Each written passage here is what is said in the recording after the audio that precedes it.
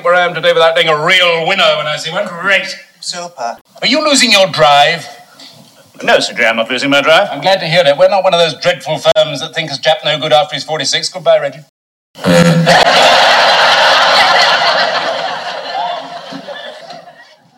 Welcome to the South Mims U podcast. In this episode, we're going to talk about work, or more specifically, anti-work. The rejection of work that's pointless, dull, unrewarding, numbingly repetitive and unappreciated by both bosses and shareholders who only care about the bottom line. People all around the world are rebelling against the rigid structures of corporate life, the relentless commute. 11 minutes late, staff difficulties at Hampton Wick. 11 minutes late, defective junction box, New Malden. The garbled corporate nonsense which workers had to pretend to both understand and believe. Would you be kind enough to give us your market report, Miss Pynchon? Yes. 71% of housewives in East Lancashire and 81% in Hertfordshire expressed interest in the concept of exotic ice cream.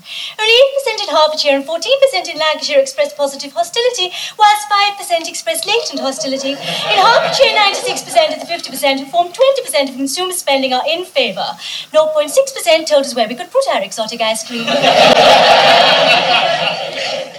The ever-lengthening working day, which, with the advent of email and digital devices, has meant that work colonises every corner of our lives. It's the anti-work movement, the quiet quitting trend, the great resignation, which is seeing many corporate workers not just avoiding going to the office, but leaving their jobs altogether to do something more worthwhile and more human. You may be wondering what those clips are. They're from a classic British sitcom from the 1970s, The Fall and Rise of Reginald Perrin by David Nobbs. It starred Leonard Rossiter as a sales manager for Sunshine Desserts, a company which made, packaged desserts. To talk about what that sitcom has to do with the current global shake-up of how we work in the 21st century, I'm visiting a new department here at South Mims University, the Centre for Anti-Work Studies. Strangely, it looks very much like a regular corporate office, meeting rooms, cubicles, people at PCs and laptops. Oh, don't be fooled. Those people aren't working. What are they doing? They're anti-working. I don't understand. Well, they're working to transform work by undermining work as usual. Say it again? Well, it's a mouthful, but it makes sense. Our mission here is to study how work has evolved, how it became the one thing that ruins most people's lives, and how we can fight back and change work for good. Right, yes. I see how if you reveal the truth about work in the modern economy, you can get people to change how they work and their attitudes to it. Good. Right. But by the way, who are you here to see? Well, you, I think. You're Robbie Morris, aren't you? Oh, yes, I am indeed. Robbie Morris, reader in anti-work studies and head of this new department. Well, we're doing a podcast about your department. Oh, the podcasts. Yes. Well, it's my work, podcasting. And you like it? Love it. Then you're lucky. We'll go into my office, shall we? Let's follow me. Take a seat. Thanks. Oh. That's what we call the Perrin Reminder. The Perrin Reminder. Some of the chairs are fitted with a whoopee cushion that does that farting sound from CJ's office in the Reggie Perrin series. Oh, yes, Reggie Perrin, classic comedy. Well, what's it got to do with the work you do here? It inspired it. I did get where I am today because I watched Reggie Perrin as a kid. Oh, right, I see what you did there. You did get where you are today. CJ was the imperious boss of Sunshine Desserts, and that was his catchphrase. Here's another. I didn't get where I am today without learning how to compromise. It's funny, even though it's chilling. I'd hate to work for someone like that. We used clips from the show to highlight the absurdity of work. It was a gloriously absurd show. Well, it generated many memes. Aren't memes dependent on social media and digital devices? No, memes are ideas that spread fast within a society, and they've always existed. Of course, digital tech means they spread really fast. But they also die out really fast. In the 1970s, they spread at a steady rate and hung around, sometimes for decades. You talk to someone my age, I'm 61, and slip into a "I didn't get where I am today" reference, and you'll get a laugh, as well as a great start to a new conversation, probably about the absurdity of work or the tyranny of the bosses. Oh, I see. Or just mention your mother-in-law. Mother rang. She wants to know if we're going over to see her on Sunday.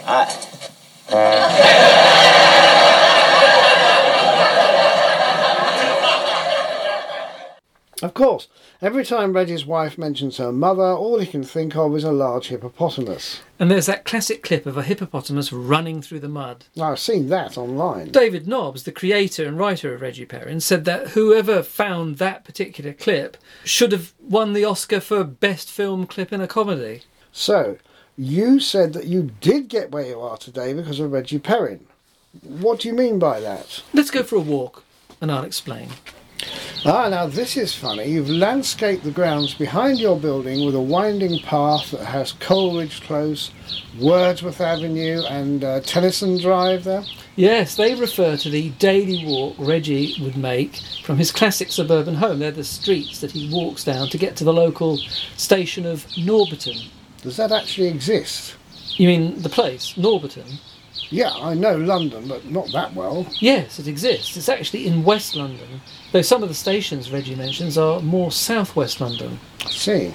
And in the story, he lived in a suburb called Climthorpe, which sounds northern. Of course, it doesn't exist, but that's where the series was set. He always mentions London-based stations, and he's always 11 minutes late, although in the second series he's always 17 minutes late. So Nobbs's geography is a bit confused, but I think that's deliberate. It heightens the absurdity of the whole world of Reggie Perrin. I just looked it up. Trains go from Shepperton to Norbiton, and then the stops after are New Malden, Rains Well, Park, we don't really need that kind of detail. Wimbledon, Clapham Junction, Vauxhall, and London Waterloo. Yes. I was a bit of a train spotter when I was a kid. Oh, well, that's a fine hobby for a kid. A bit embarrassing. Why be embarrassed? Well, train spotting's very nerdy, and I never usually admit to it, though I did include it once on an online profile, but I mistyped and put trans spotting. Got some pretty bad abuse. Oh, I can imagine.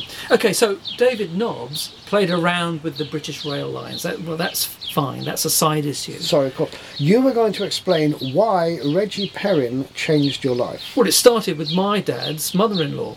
You mean your maternal grandmother? Yes, but I wanted to give you an opportunity to use that sound effect again. Right, yeah, good idea. I'll tell the producer.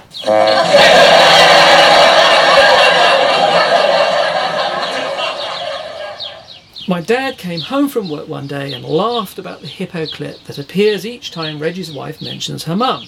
That was the first time I'd heard of the Reggie Perrin series. The first episode had gone out and my dad's friend thought it was brilliant. So we sat down to watch the second episode when it came on the TV. Oh, of course, no streaming, no catch-up, no video on demand in the 1970s. Exactly, we had to have patience then. Which is a virtue, after all. It is indeed. Anyway, so I watch the second episode and I'm hooked. Why? Because Reggie reminded me of my own father. How? He hated his job. What did he do? He worked in an insurance company. What kind of insurance? Only an ex-train spotter would ask me that question. No. Why? Well, because most people just think of general insurance. But my father worked in a specialised insurance broker, actually. Well, what do they specialise in? Religious practitioners and places. What does that mean? Well, churches, monasteries, convents, other places of worship, some temples, mosques, madrasas and retreat centres. Why do they need specialist insurance? I don't really know. My father didn't like talking about his work, but every day for 27 years it's mind-numbingly dull and absurd. So that's why he liked Reggie Perrin. Actually, he didn't like Reggie Perrin. After watching that episode 2 of the first series, he refused to watch the series again. It was too close to home, and I knew it. And that made the series even more poignant for me. Reggie Perrin encapsulated your father's situation. Yes, it did, both his situation and his dilemma. He wanted to quit, but he couldn't quit. He was the classic 1970s breadwinner.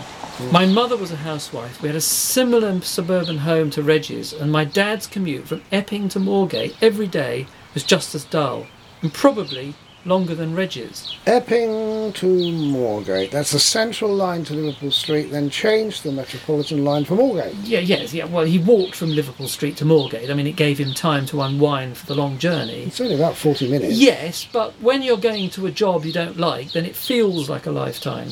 I see your point. But let's get back into the department, and there's something else I want to show you. Okay. This is our quiet quitting training area. It's very calm. That's because people are learning to do the bare minimum. I don't understand. Could you define quiet quitting? It's the opposite of what Reggie Perrin did. His extended and strange journey from despair to finally quitting his job was loud and surreal. But in real life, most of us can't do that. Instead, we can fight back by doing what you need to do and nothing more. You don't actually quit your job. You quit the rat race within the organisation. You do what you're paid to do, nothing less, nothing more.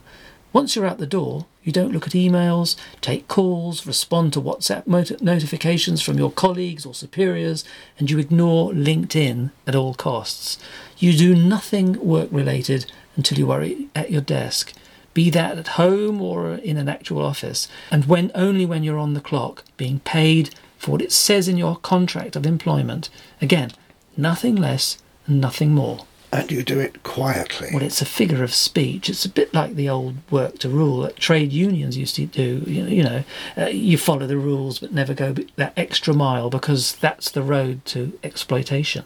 Nice turn of phrase. Oh, thank you. Quiet quitting is happening all around the world, and it's driving employers mad. They can't squeeze extra value from their assets anymore, their human assets, and that means they have to employ more people to keep their businesses going. But again, they're not actually quitting. No, just avoiding exploitation. It's hard to see office workers as exploited. No, not if you're an office worker yourself. I mean, everyone in an office is potentially being exploited, even if they're being well paid financially. They're being robbed of their time and well-being and their soul. So, what are you teaching these people to do? Like I said, do only what they need to do. We give them a contract, in quotes, and they study it, and then we monitor the work they do. Ah, well, there's someone doing a bit too much work.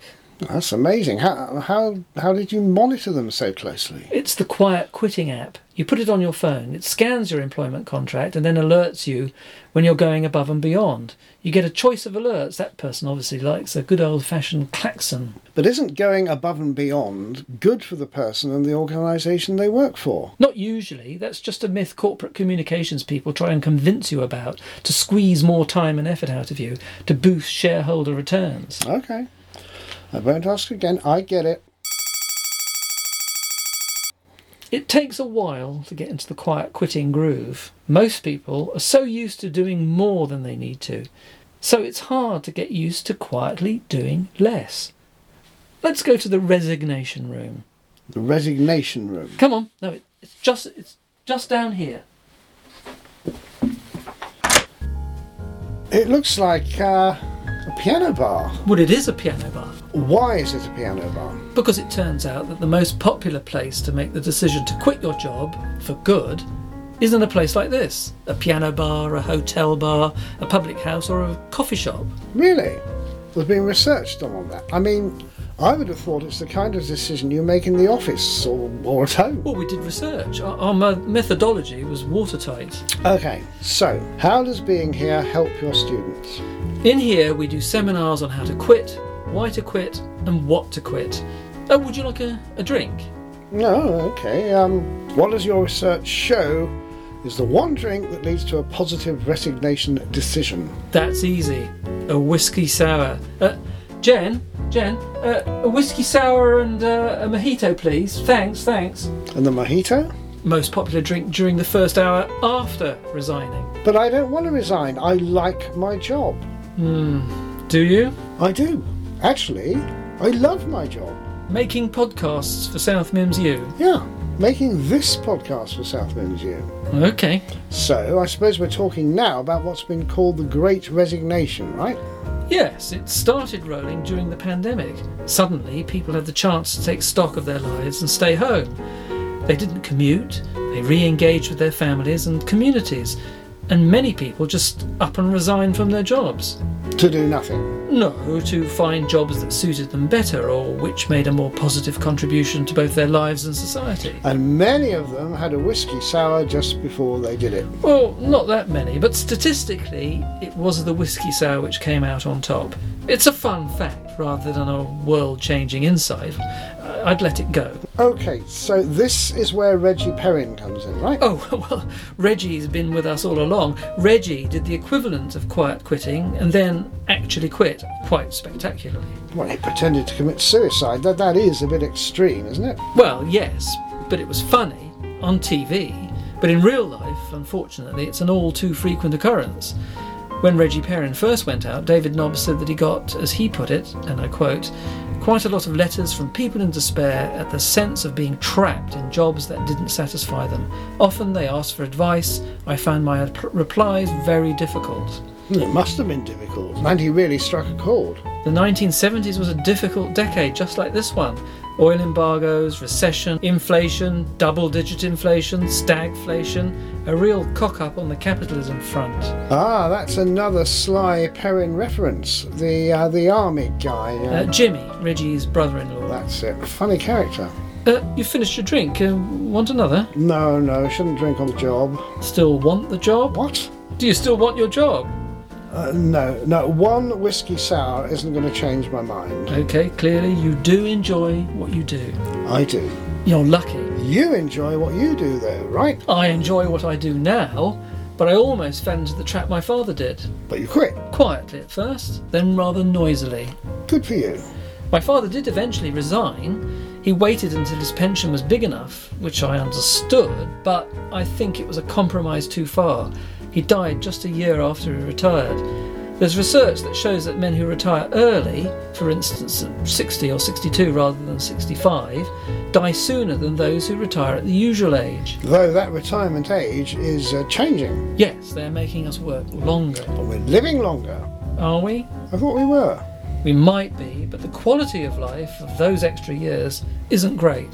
No, you're depressing me again. Well, have another drink. No, thanks. I'm confused. Are you saying your dad should have kept working rather than retiring early? No, I'm saying he should have quit long before and done something he absolutely loved. Ah, right. Yeah, I see the point. The point is that many of those people who retire early do so in a state of despair. They've just had enough. The job has made them sick, physically and mentally, and they are more vulnerable to fatal conditions. But if you quit a job to do something that satisfies you, then you live longer. Got it. The point is what you do. You need to do something that you feel is worthwhile and not just for the bosses or the shareholders. Exactly. And you know all this just because of Reggie Perrin, a British sitcom from the 1970s. That's right. It's all down to Reggie. He's why I'm a leading expert in anti-work. So, you really got where you are today. Yes, I got where I am today by watching Reginald Perrin, and I urge your listeners to do the same. Thank you, Robbie. That's been fascinating. Well, it's been a pleasure. That's the end of this episode of the Soutonyms U podcast. I hope you didn't find it too much hard work. And now it's time for me to quit quietly and for you to relax and think about your own situation. Do you love your work, or should you start to quietly quit? Only you can tell. Please check out the other episodes from Soutonyms U, the world's most unusual university. Goodbye. Great. Super. That's about it then.